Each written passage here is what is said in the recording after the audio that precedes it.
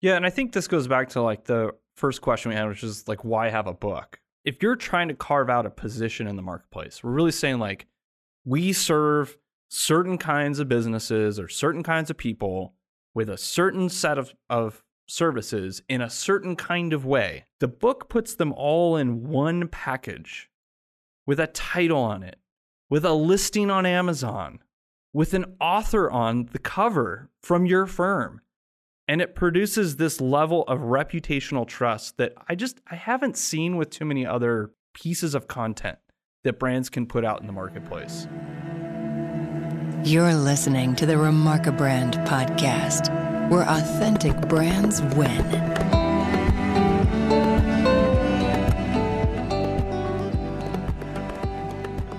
Hey everybody, it's another episode of Remarkabrand podcast. I'm Mike Jones. I've got Sam Pagel in the studio with me, and calling in from, I assume cold, I don't know if it's sunny or not, but cold Idaho. We've got Chris Stadler from the Resound team. Very excited to have Chris on today. For those that don't know, Chris is our Chief Operations Officer. He oversees all the stuff and things that go on behind the scenes to make sure that Resound actually operates and gets stuff done.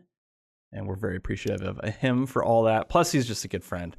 And I'm excited to have him kind of back on the podcast. We ran a podcast together for 4 years interviewing people, Chris? Yeah. Oh, man. It was even before I worked at Resound. It was, Yeah, it was so fun. AZ Brandcast. Yep. I mean, technically, this is that podcast. It is technically. It's just rebranded into a different podcast, but it's still the same podcast. Yeah, and if you load up the podcast back feed, the archive, if you're on the website or you go back through like Apple Podcasts or wherever you're listening to this, you can dig some of those episodes out of the archive and take a listen, and you can hear Chris's beautiful voice. Those sweet Stadler vocals. Yeah.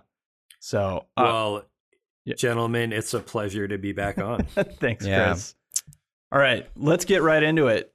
Name 10 things, right? Yep, and we gotta do this today. Chris is with us, and so we do have an Idaho expert here on the podcast. So we're gonna name 10 things you would only see in Idaho. Chris, why don't you get us started? Only see in Idaho. Name 10 things you would only see in Idaho. Only see. Yeah, we'll switch off. Quick, we'll switch off. First thing off the top of your head. Me? I'm supposed to do it? Yeah, you're gonna kick around. us off. We'll just go around. Sugar beets laying on the side of the road. There we go. That's pretty good. Yeah. I'm gonna say belly button at a nice dinner. Well, I was thinking like an old man. I like that. Old man sitting at a white table. I don't even know what that means, but sweet. Yep, that's 2. Unused potatoes. Ooh, yeah. Yep. They're just not there. Yeah. They do get used. It's true. Chris, what do you got for us? We need a 4th. Milk truck driving by every 5 minutes. Cool. Yep. I'm going to say potato sack children's reusable diapers. Norwegians. Just going to go with Norwegians. That's great. That's a good one. Number 7, Chris, what do you got? There.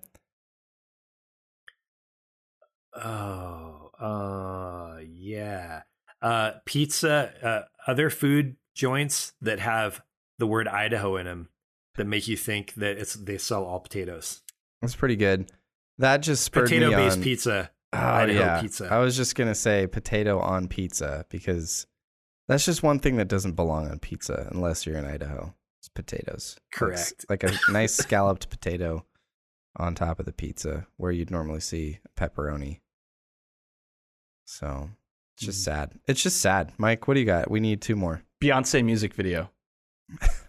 It's just not going to take place there. Okay. I don't know why that came in my head, but that's Mike what came switched in. to things you wouldn't see in Idaho. Oh, I thought that was what it was. Oh. No, but that's great. Oh, I totally lose this round. That's improv right there. All right. I'll cap it off with things you would see. You would only see in Idaho. I'll cap it off with a giant crack in the earth.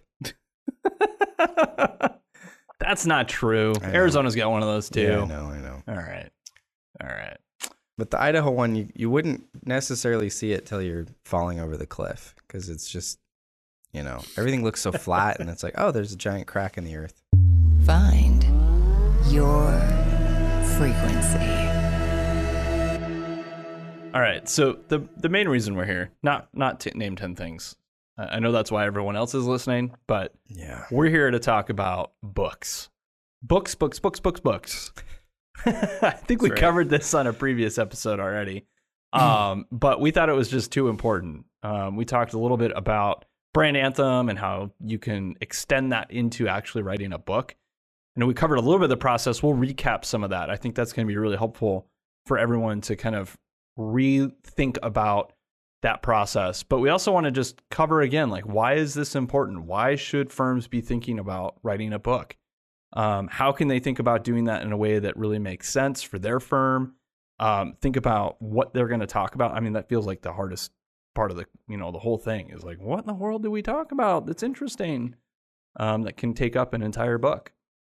So we want to dive into all those and other questions today. Chris has been thinking a lot about this. In fact, he just wrote a blog post about it. It's out on our website, resoundcreative.com. If you want to check that out, kind of get a preamble on what's going on today in our podcast. But yeah, let's talk about that. Why should firms be talking about books? Why should they be thinking about writing books, getting into the publishing game? Why is this important? Yep. We touched on this a little bit in the last episode, and I think it starts from the baseline of a book is like the chief sales piece that you could put into your arsenal. This is not meant to be some trophy that you just stick a picture of it on your website and say, we have a book, go here, buy it, yay, we're done. No, this is more of a tactical thing with the leadership of your firm, the faces of your firm, to have something that they can go out and say, hey, we are the expert on this. Check out this book. The leadership of your firm can go out and book speaking events with targeted groups of people that you want to work with. Maybe your firm is really geared towards insurance companies, and you want to go speak at an insurance convention because it sounds super fun. Excited. The highlight of your year. Highlight of your year. So you If go. it's done right, it will be. So how do you get into those places? You can't just say, "Hey, I'm really good at insurance accounting. Can I come speak?" They'll be like, "No, stop it." If you say, "Hey, I wrote a book about accounting for insurance agencies. Do you want me to come speak?" Absolutely, and we'll take 50 copies of your book. Oh yeah. Well, can I enter? I mean, because that's a huge thing. It's they used to say those who can do and those who can't teach, right? And the idea is that when you're writing a book, you're someone who's able to teach. Now, there's a difference between someone who can just do accounting and you ask them how they do it, and they're like, I don't know, I just do it, right? And then someone who really understands the process, right? Someone who understands a process to the point where they can explain it. So there's a big difference there. If you can explain the process, you're a lot more likely to be someone who can use it effectively, and then even deal with edge cases or deal with non-standard situations that pop up. So there's a huge amount of credibility that comes from being able to write a book, because it shows a well-ordered thought process that's born of experience that you can explain. I think that's a really good point, Chris. And I think it's fitting that you mention the word process, because you're the process guy. But it is true. Like, how does somebody wrap their mind around how you do something? You have to have a definable process. And what better way to kind of organize that than into a book where people can, even if they don't read it, they can see that there is a process. It's published. It's legitimate.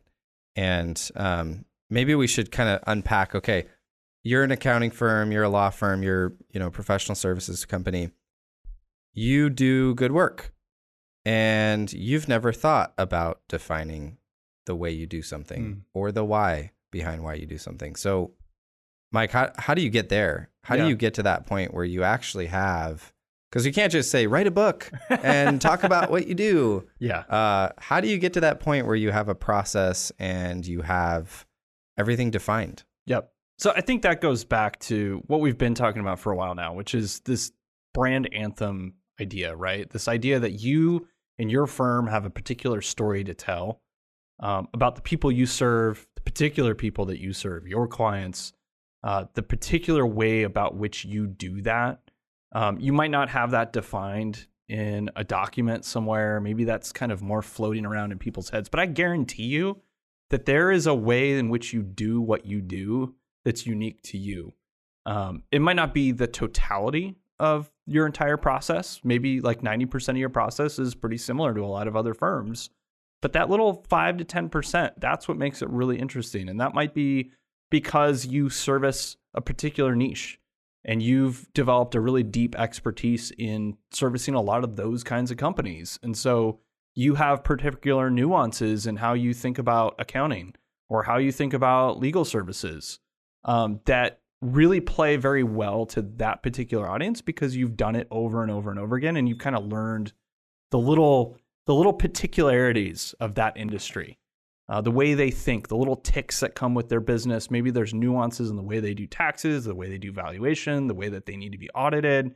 There's just, there's particularities how they hire and fire probably too, that have a play. Tax strategies. Yeah. Tax strategies. Exactly. I mean, how you approach, like, everybody has a point of view, right? Even accounting firms, Yep. I mean, you could say like, oh, they're all the same. Like, you don't want someone creatively doing accounting, like you wanted to do, like, follow the some people do generally accepted accounting principles, whatever. But yeah, there's a point of view. There's with different niches, there are different schedules, there are different ways people want to interact with you. Probably by size of business, there's a different amount of, like, we've talked. What do we talk with our accountant about? It's probably different than what some other industries talk to their accountants about. Yep. Yeah, and then I think you get into things of just like how particularities, like a restaurant, right? So I have a friend who's got a coffee shop, and we were talking kind of tax, accounting, financial things the other day, and the way he's thinking about employment is so different than us, right? For instance, like, most of his employees are part-time. They're not full-time. They don't get full-time benefits. He's only hiring people locally, right? Versus us on the other side, it's like, we're hiring a mix of full-time, part-time, and contracted 1099s. So we have complexity there. We're hiring people from locally and like nationally and even internationally sometimes. And so there's just a lot of like different nuances to our two businesses, even though size-wise, we're pretty similar. Tenure of business, not drastically different. We're both here in Arizona. I think on paper, a lot of accounting firms will look at us and go, oh, either one of these could be a great client for us. And then when you start to dig in, you're like, oh, okay, so there's a lot of differences in how they're approaching business, what their hiring practices are like, who they're bringing in. So, like, there's just complexity to our business that he doesn't have, but we also don't have the complexity he has with sales tax, right? Like, that's for him insane. I think that's a good example. It's not just complexities. Yeah, but it's not just complexities either. Think about different accounting firms have different approaches to, for example, home office write-offs, right? Like tolerance for auditing. Yep. What's your philosophy of that, and how do you lead your clients to think rightly about it? Yep. And different firms might have different ways of doing that, different philosophies that they need to be able to express, kind of a systematic philosophy of accounting that makes sense. And if they can make that make sense to their client base, now that's how their client base is going to think, right? You write a book that makes sense of that for people. Now, everybody who reads the book and people who follow your blog and everything, now they think like you. So now who can compete with you? Yeah. Right. What other accounting firm is going to really be able to compete with you because they think like you? They only trust your way of thinking. Yeah. And I think this goes back to like the first question we had, which is like, why have a book? Right. And there's a lot of reasons. I think you guys covered some really good ones already. But I think there's one other that we haven't really touched on, at least in this episode, which is that if you're trying to carve out a position in the marketplace, we're really saying like, we serve certain kinds of businesses or certain kinds of people with a certain set of services in a certain kind of way, right? If you want to boil down positioning to those three categories, and there's more to it than that, but let's just leave it at that for now. Let's say it's some combination of those three things: who we serve, what we do to serve them, and how we do it, right? How we deliver. if we find kind of our particular way of doing that, kind of our secret sauce, our position in the marketplace, how do you get people to understand that and believe you that you're actually really good at that and no one else is, right? So that you would say, oh, well, we just put it on their website. It's part of our tagline. Yeah, that's great. That's awesome. We talked about that in a previous episode about your brand anthem. Likely is going to have a tagline that falls out of it pretty quickly, right? When you're telling that story. You want something catchy. You want something interesting. But a tagline doesn't really give me... It gives me an indication of your position, but it doesn't give me any backbone to it. Where's the proof? Okay, well, we have case studies. That's also great, right? Proven experience is great. Tell me more about this particular way that you do it. How is it different? How is it special? Give me the details. Okay, well, we have a page on the website all about our process, or, our firm brand name way, right? Everyone uses that one. The Resound Way or whatever. The Resound Way. Yeah. Yep. Okay, that's good. How long is that page? Oh, it's like 4 or 5 paragraphs. Okay. Can you show me any of it? Can you demonstrate it? Can you give me specific example? Oh, well, by the time you're done answering all these questions that are going to start flying at you to say, prove it, right? That's essentially what people are asking in their minds without realizing it. Subconsciously, they're just like, prove it, prove it, prove it. By the time you're done, you're going to have a book's worth of content. You're going to have stories. You're going to have explanations. You're going to have details about your process. You're going to have internal staff talking about it, giving like, here's how I approach it. Here's what it means to me, right? You're going to have lots of anecdotes of how this worked for your clients, right? And actual probably quotes from them, hopefully too. So by the time you're done, this page on your website, quote unquote, this page on your website is going to turn into like just tons of content. And you're going to be like, oh, we wrote blog posts about it and we did all these things. And it's like, next thing you know, it's like, if you've done this strategically, you have built a book. And that book, in and of itself, even if you have all those things already defined and explained elsewhere in other formats, the book puts them all in one package with a title on it, with a listing on Amazon, with an author on the cover from your firm. And it produces this level of reputational trust that I haven't seen with too many other like pieces of content that brands can put out in the marketplace. Well, and I think I think there's some reasons for that, right? I mean, because you have how many people, all right, so you start writing a book and then you change your mind, right? Yep. Like anybody who's started writing a book, I think that's happened probably over and over because it's a commitment, right? Like if you take this point of view, you're going to write a whole book about it.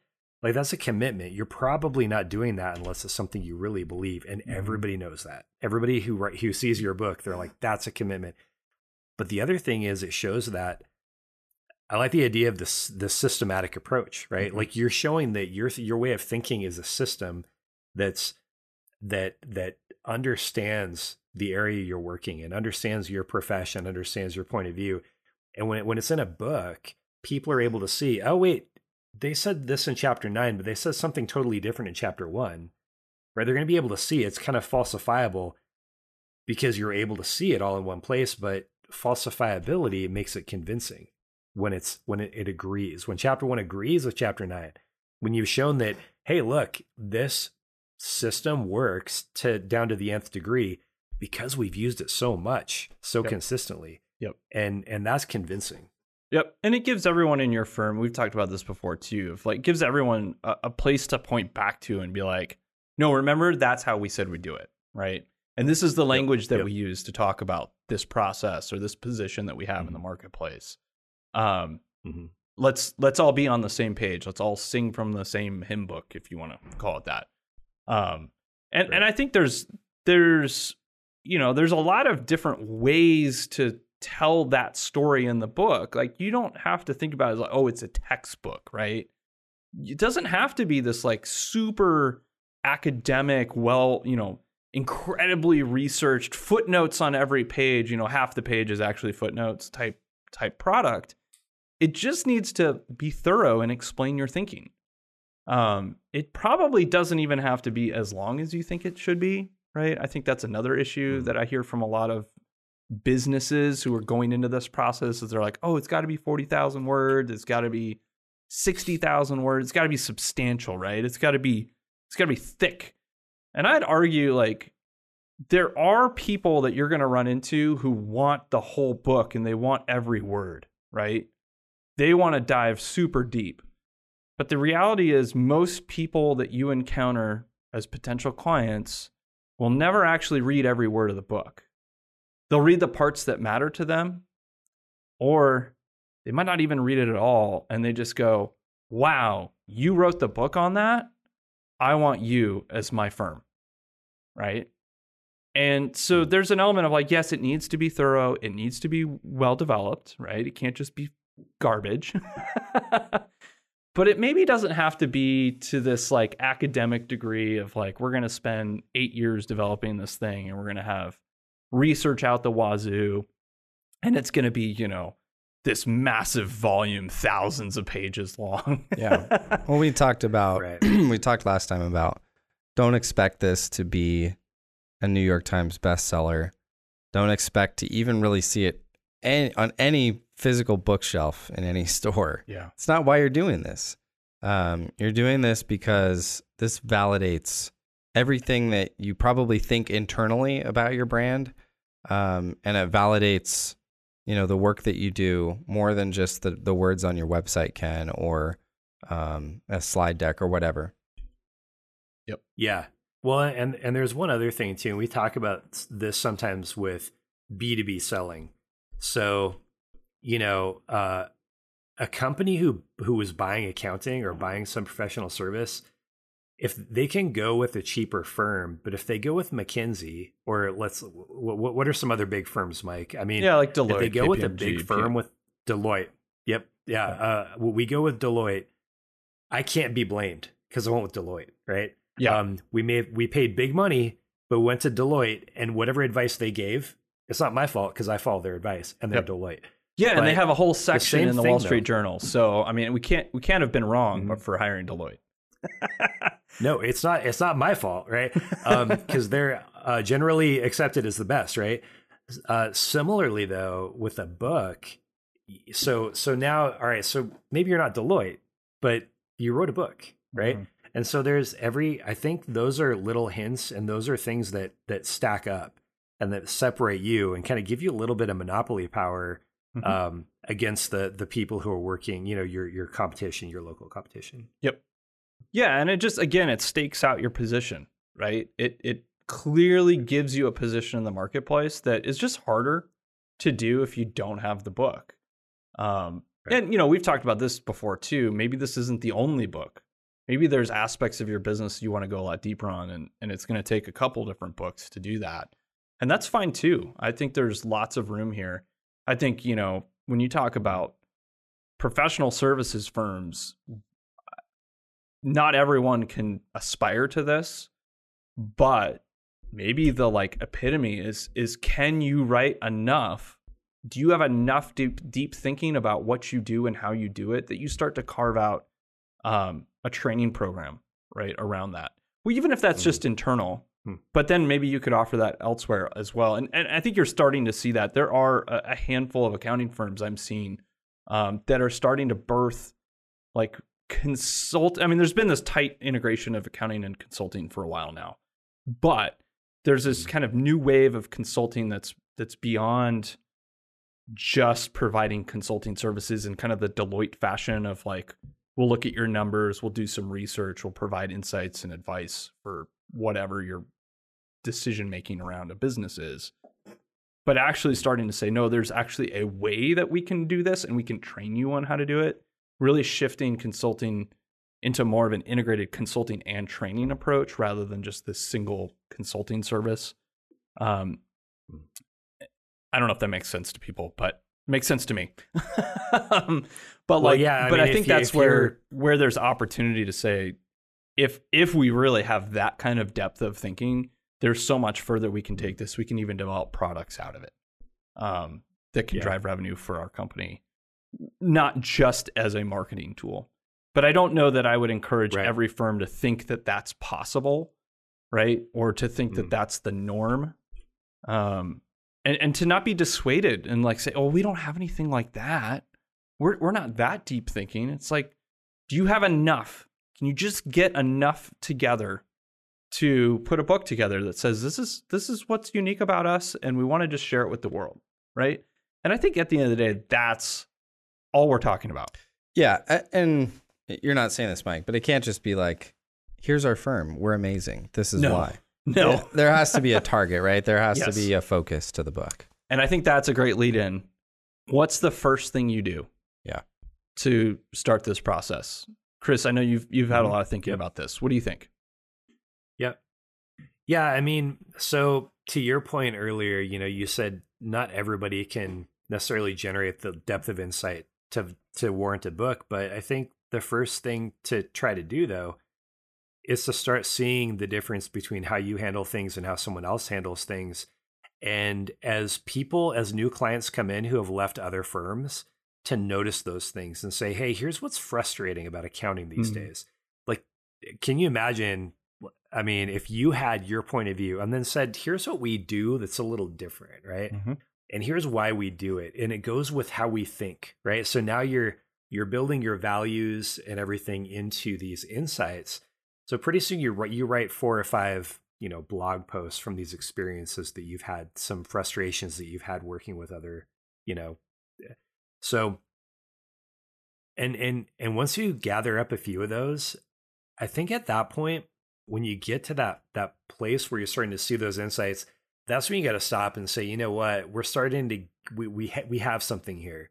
Do we have like 3 rules? Do we have 3 insights? Do we have 3 steps in a process or something like that? So as soon as you start seeing those kinds of things form, I think that's when it's worth starting to formalize it. And I'm going to leave it there for a second. I think we have more to say on that, but I want to see what you guys think about that. Yeah, I think that's a great initial process. kind of first step. I mean, I think even before that, you alluded to this, right? They got to know their values. You kind of have to know what do we as a firm believe about how to do business. Mm-hmm.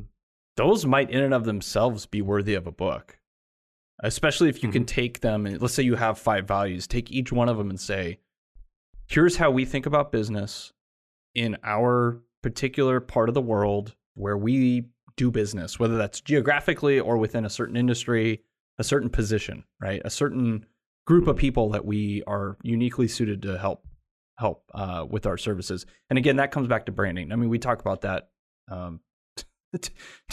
to eat our own dog food here. We talk about that in our book.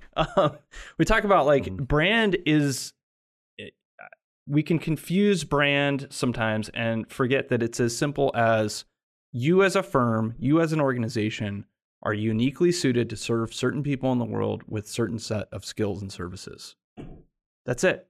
Yep. It can be as simple as that. If you can't answer those questions, who do we serve?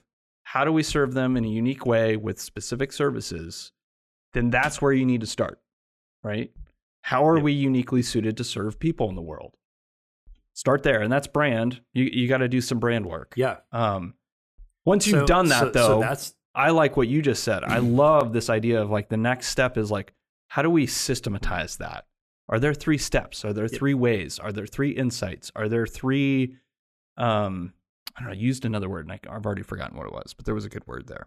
Yeah, like 3 steps in a process or something like that. But I think what you just said is a good way into that, right? So you could start, like, say you're a small firm, you have 3 people today, right? But then as you grow, you start getting these insights.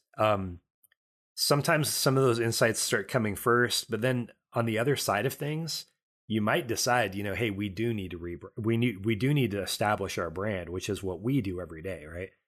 And one thing that you said, it reminded me of a client we helped recently, Anvil, and they have so one of their frustrations, right? So what you were talking about, Mike, sounded to me like a manifesto. Like what frustrates us about this that we set out to change, right? Our brand's part of our brand anthem. And so what they said was, we all worked at consultancies, and what we saw is consultants showing up with advice and not being willing to do anything.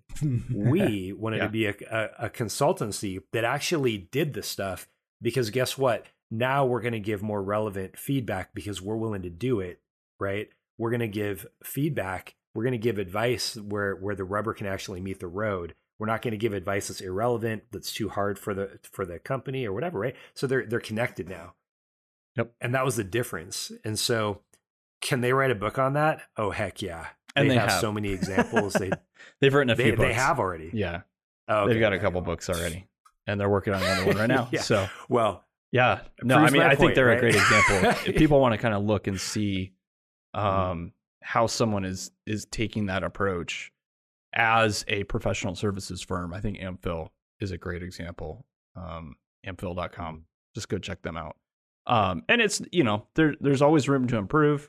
There's always room to communicate that better, but I think they've got the right strategy in place. They're really thinking about this right. Especially having talked with their founder and managing partner several times about kind of where he's headed in terms of the next book, and they've got this pretty well figured out, and they're following it pretty well. So I've got a question. Yeah, I think this is geared more towards the marketing directors, the VPs of marketing, who are not going to be the authors of this book. Yep.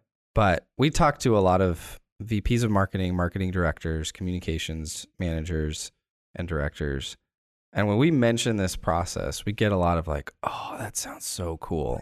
Yeah, they all love the idea. Wow. We all love the idea.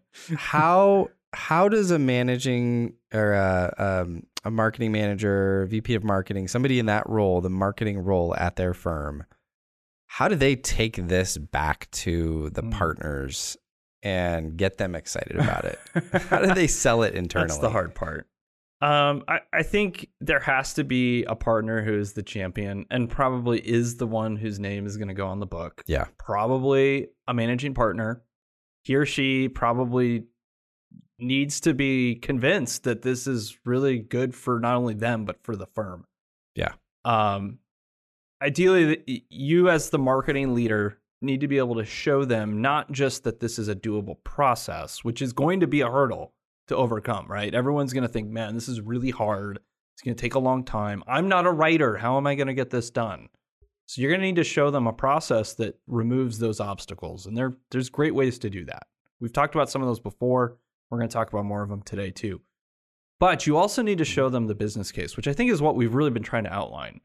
Is like there's so many ways in which this benefits the firm, well beyond the particular authors that you put on it. And that's another thing. You don't have to stick with one author. You can have multiple partners from your firm as the authors on this book, or if there's other key personnel. Obviously, you can't stick like 8 names on there. That's just not going to fly. No. But you can stick probably up to 3 names and get away with that and have that provide some legitimacy to their own individual business development efforts. But then that also compounds for the rest of your firm. Everyone in the firm can say, we've written a book. Yep. Right? Even though your name might not be on it personally, if you're in that firm and you're doing any kind of business development, whether it's actually, going out, tracking down leads, doing networking, going to events, trying to speak even, or you're just, you're an operator, you're in the background, you're getting stuff done and you interface with clients, and sometimes you actually come in and help close deals, right? Because you're that subject matter expert. You're the technical expert. Every one of you can say, we've written a book. As a firm, we've written a book about this, what we do, right? Yeah. We have credibility. There's lots of tactics in there about how you use the book. And I don't even know if we're going to get to those today because I think we're going to run out of time. I think there's like another episode of like, how do you use the book in your marketing and sales? Yeah. How do you market the book? How do you think about marketing the book? Because I think there's some confusion there still too. I'm talking to a firm right now about their book and how to market it. And it's like, are we selling the book or are we selling something else through the book? That's a big question. And that's probably part of that internal sales process where you as the marketing person, you want a tool like that. Yep. It would make your job so much better and easier. But how do you sell that to a partner? Well, you got to kind of paint the roadmap out for them. And accounting's interesting, just like law firms, where the majority of accounting firms, you don't have that like one, you probably have a managing partner, but there's all these other partners, right? And so how do you just pick one partner to do that? Well, there's a roadmap there. Maybe Janet is the managing partner and she's really good at this thing. That's the first book. Then you've got John over here. There's book number 2. He's really good at, the car sales guys. We always do that. But he's really good at auto sales guys. The used car lots, right? The used car lots. He's an expert somehow. What was his name? John. Poor John. Yeah. I feel bad for John. But John loves it, man. He loves those guys. He's in the trenches. Car guys. Then you've got Paul, who is really good at business tax, and there's an angle there. So there's a roadmap. This isn't just a one and done thing. And with an accounting firm, maybe you have 8 to 10 partners that kind of need to be appeased at some level. And so paint that picture for them. I think, if we can get into kind of you've got the book, how do you use it now? That's part of that sales process too internally. The other thing I was thinking about too was how you can use the writing process that we outlined last time, this idea of capturing their thinking, maybe through a podcast or some kind of recorded audio content, get them to talk, right? That's easy. Now we're not talking about every partner having to be a writer. They just need to be thinkers that can talk, right? And you can leave the writing to, if you've got someone on your team or you have an outsourced writer or you have an agency that can help you with that. Let them do the writing, get a professional to do that. But you're just trying to get ideas out. And so get those ideas out. You got to create an outline, obviously got to have lots of questions, but get all the ideas out.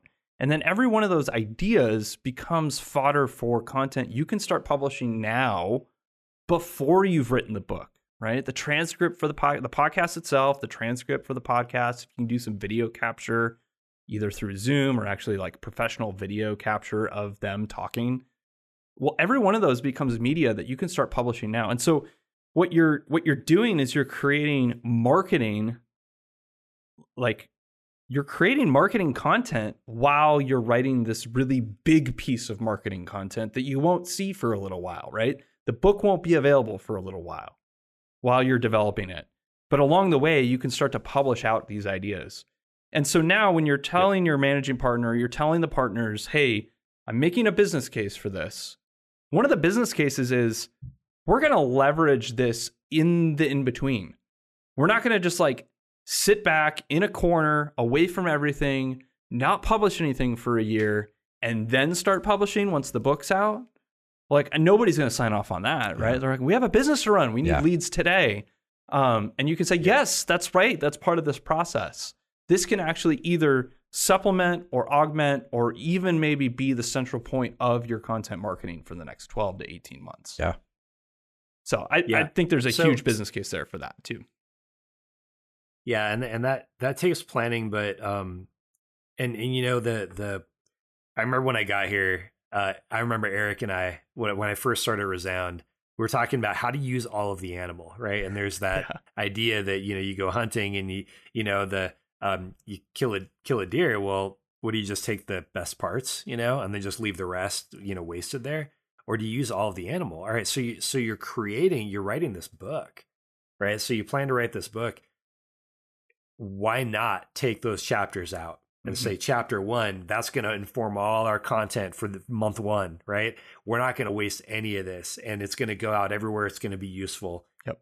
And then chapter 2, right? And so what it takes, I think what's missing and where most brands might fail is that you don't plan at the beginning and you don't follow that disciplined process, because you do have other things to think about, like, tax season's a certain time of year. Basically, how do you negotiate that, with the book? And the difference in this process is really, a lot of times we do content strategy workshops, we're looking at a B2B schedule for the year. We're saying, what are the conferences that are important? What are the dates that the, people are going to think are important? Is this seasonal, right? You're looking at all those things and you're coordinating your content according to what needs to hit, right, at certain times. Well, what we're doing in this case is we're saying, okay, all that stuff, we're going to deal with that differently, or we're going to handle that over here. But what we're doing right now is we're writing a book and we're telling people how to think. And so it's a little bit of a trade-off. What you're doing is planning that ahead and then keeping a disciplined approach and just saying, okay, and that takes place in the workshop, which we can talk about if we want to. Yeah, I think we should touch on the workshop before we wrap up here. I think there's going to be another episode. We got to talk more about kind of the details, the nitty gritty of the process. But then I also want to talk about how we get to like actually marketing with the book, doing sales with the book. How do you market the book itself? How do you get the word out that you have a book? I think that's going to be the next episode for sure. At least on this topic. We might have some other episodes in between. Yeah. And Chris, we'll circle back on it. Chris, we'll circle back. You're pretty good at content marketing workshops and taking a lot of complex ideas, thoughts, personas, and organizing those into something that's actually accomplishable. So can you walk us through what that looks like when somebody's like, hey, we know we need to start like writing stuff for our firm, for our brand. How do we do that? Walk us through that process. Yeah, well, so I think one of the principles that's super important is creating the path of least resistance for the people, the busy executives, the busy partners who are going to have to actually do this, right? And so I always think of that. So if you have a 401k or an IRA and your company matches, you get that taken out of your paycheck right at the beginning, right? Because you don't want to see it. You just want it to be like a sunk cost. Like I don't even see that anymore. And so if we can create a process that makes it really easy, hey, it's the same time every week or the same time every month, we get the partner into a podcast. We make it as enjoyable as it can be. We write up the questions for them. We get them primed. We do whatever we need to do just to make this easy for them, right? And so by creating that plan, that reliable plan, you're creating the path of least resistance, not to avoid writing the book, but actually to write the book. So make it easy or it doesn't happen.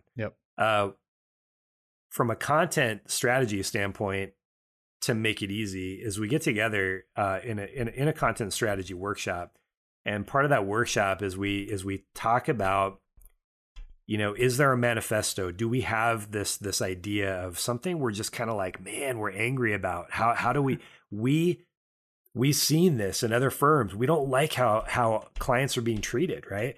And we want to do something about that, just like Amphil did. And so now you have this manifesto. Now you just have to think about, okay, well, what are the things we do? And this is a possible way to do this. We're mind mapping out a book outline. But what are the possible ways what are our approaches in the different areas of our firm where we're actually living out that manifesto, right? What are the things we do that are a little different? And then how do you really focus in on those things and make them big, make them a chapter's worth? And that's easier than you think. And so that's the first thing I think is get into that workshop, and then we work together and we create that outline. Just a guided conversation about what that outline looks like. So we first brainstorm, what's the manifesto? What are the things that really stand out? What are we excited about, passionate about? And then create that outline. And then once you have that outline, now basically you divide that up over the months and you create that content strategy. From the outline, from the mind map, you have an outline. From the outline, you write questions. Yep. And that's exactly what we did. And Mike, I think if you remember when we started, I think someone wrote an outline. It was you or one of the guys, Jeff or someone. David actually, I think, did the first draft of the outline. And obviously, we had the benefit of having talked about a lot of those topics for a long time, right? And so the outline was really just almost like a distillation of all these things we had been talking about. How do we put them in an order that makes sense? And I think the first stab at that outline was literally like a whiteboard, and it was just throw all the ideas we've been talking about for the last 8 years on a board and then put some kind of order to them. And then I think David and then Jeff and I made some comments on that version of the outline to kind of refine it and say, oh no, maybe this one needs to go first before this. Oh, we missed this. We need some setup. So we're going to need another chapter here at the beginning to kind of give some preamble, right? To set things up well. And then it was a matter of like questions. And I think that can happen all in the workshop, which is get all these ideas on the table, refine them, get them into some kind of general order, and then write almost like sales FAQs. What are the questions that you get on each of these chapters or these topics for each chapter that your clients are giving you, right? In the sales process, they're probably asking, well, what about what are this? the objections? What are the objections? Yeah. Tell me more about this. I don't understand that term, right? And so now you're writing all these questions, and those become essentially the questions that you're going to ask. You're going to interview one of your partners or the managing partner, whoever is going to kind of be the author. And if you want, get a couple of them in a room and have them spitball back and forth. In fact, I actually recommend that because I think you'll get more developed ideas than just one person talking. Kind of like what we're doing on this podcast right now. Well, and what we did to write the book, correct. Because once we had that outline, if you remember, we got on a Zoom call and I interviewed you guys, and Jeff had written a whole bunch of really good questions in there. And so I read down that and I just asked you guys questions. You and David talked, and a bunch of the book got written just right there. Yep. And that became a transcript. And, we're getting right into this, this very specific process, but transcribe that, hand that over to a writer or someone on the team who can write inside the firm, outside the firm, get a professional writer, have them turn that transcript into an actual manuscript, right? That actually makes coherent sense, because a transcript is going to be a little herky jerky, right? It's going to be a conversation, and that doesn't translate perfectly over to a manuscript for a book. You're going to have somebody to massage it, add in more examples. That was a big thing that we did kind of after the transcript was done and we did a first manuscript version was, all right, let's throw in more examples. Let's back this up, right? Because that didn't always happen in the conversation. You don't always have those things right at the tip of your fingers in your mind. You might have a couple here and there, but let's have more data. Let's have more examples. Let's have more case studies. Let's have more stories. That was another part of rewriting that transcript into a manuscript, was putting some more storytelling in it. Maybe developing out an idea that didn't get super developed or there was some hangups in it. We also kind of fell into bringing an editor into that process later on, and they were super helpful in just critiquing every concept and just saying, does this stand up to logic? Does this stand up to my kind of outside perspective? I don't know everything that you all know, but here's where I could take that idea as an outsider. Are you okay with that? Does that break your logic, or do we need to address that? Do we need to refine that idea a little bit? Even just having somebody who's outside your business that you trust to read through it with that kind of lens of like, does this make sense to you? Sam, I think you did a really good job with that. You came in pretty late in the process too, and I think your first read through the manuscript, you were like, I love everything after chapter 1. Well, I read it one night and I was in a bad mood, and not because of the book. That's great. You should have somebody in a bad mood read it. Yeah. Because I was like, I'm not in a good enough mood to try to reach for what you're trying to tell me right now. This doesn't make sense. Yeah. That's what you want. You want somebody who can really honestly tell you it doesn't make sense. And that might be part of the writing process itself. If you're not going to write it internally, have an outside writer, and they'll give you that. They'll be like, hey, this part of the transcript, this conversation here, I don't understand what you guys are trying to get at. Or I kind of get it, but here's some conflict I'm seeing in the logic. Yeah. So that can be super helpful. Another aspect that we always touch on in the workshops is, figuring out that single persona that you're writing to. Yes. Define the persona. Yep. Give him or her a name. Find a stock image to like envision that person. Give them a headshot and write out. Chris, you're really good at this. Write out details about their imaginary life. They've got 2 kids. They're 45 years old. This is how much they make every year. These are the things that, if they could solve these things, their life would be so much better. And that's kind of the starting point. If you have that, I mean, think about, you're writing a letter, you're writing an email to someone you don't know. It's going to be like formal.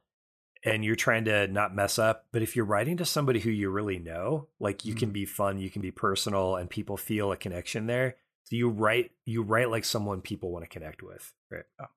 Yeah, because you're inside their head, right? Like that's the goal of the persona, is that you're so inside and you're feeling, you're empathizing, you're understanding, you are resonating with them in these challenges that you're about to solve for them or propose solutions for. And if you haven't done that, I think if there was one thing I would go back and do different with our book, is having that persona more developed than we did. I think that would have benefited our book. It is what it is. And I think you can, you work with what you got, and you do the best you can to develop out that persona. But the more detailed, the more specific you can make it, the more powerful your book's going to be. It's also going to help too on the back end when, someone's like, hey, I want to share your book. Who's it good for? And your answer is, well, I don't know, everybody. People who need accountants. Yeah. Well, and so again, that's the benefit of professionalizing the process. And sometimes it's more professional to realize, like, this needs to be outside. This needs to be a writer from the outside, or this needs to be someone from the outside to help us out with this, which kind of brings me to, I did want to make one point about how to structure all these steps, because Mike, you mentioned, I just wanted this to be clear.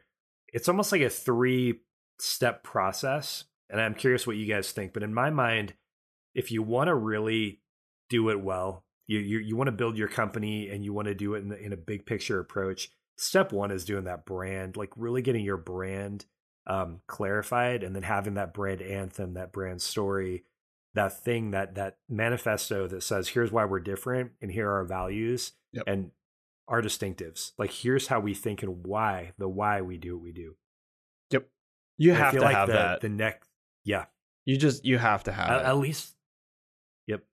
So I mean, and the thing is, if you come out of that with not just values, traits, and story, but also with verbal and visual guidelines, now you're set up to write the book, because now the visual and verbal guidelines tell you how to write and how to, like how to design your stuff. And it comes from your values and from your brand. And so they extend. So what that means is you're not going to have to go back when you write the book. So that's the first step. And then you go to that content strategy with book writing in mind, and you do that process, that package process. You're not going to have to go back and say, oh, well, we didn't make sense of our brand first. So now we have to go through the book and we have to smooth out the language in this new way. We have to redesign everything. You don't have to do that, because it was already figured out, because you did it in the right order. And that means you're saving money and you're saving time. So step 1's the brand workshop. Step 2 is the book writing. I think step 3 in this big process would be, all right, what are you going to do with it? And how do you market that book well so that it actually does what it's supposed to do for you? Yep. Totally agree. And I think that is a good segue for next time, which is, what do you do with this? How do you get the word out that you are writing a book? How do you use it well in between while you're writing it? But also, what do you do with it once it's done? I think that's kind of the next big question that we need to tackle. Thank you all again. We really appreciate you listening to this. I know that these can be a little in-depth and they can get a little long, but if you've been sticking around this long on this episode, I hope that you have found some really, really helpful ideas for you and your firm and how you're going to go to market.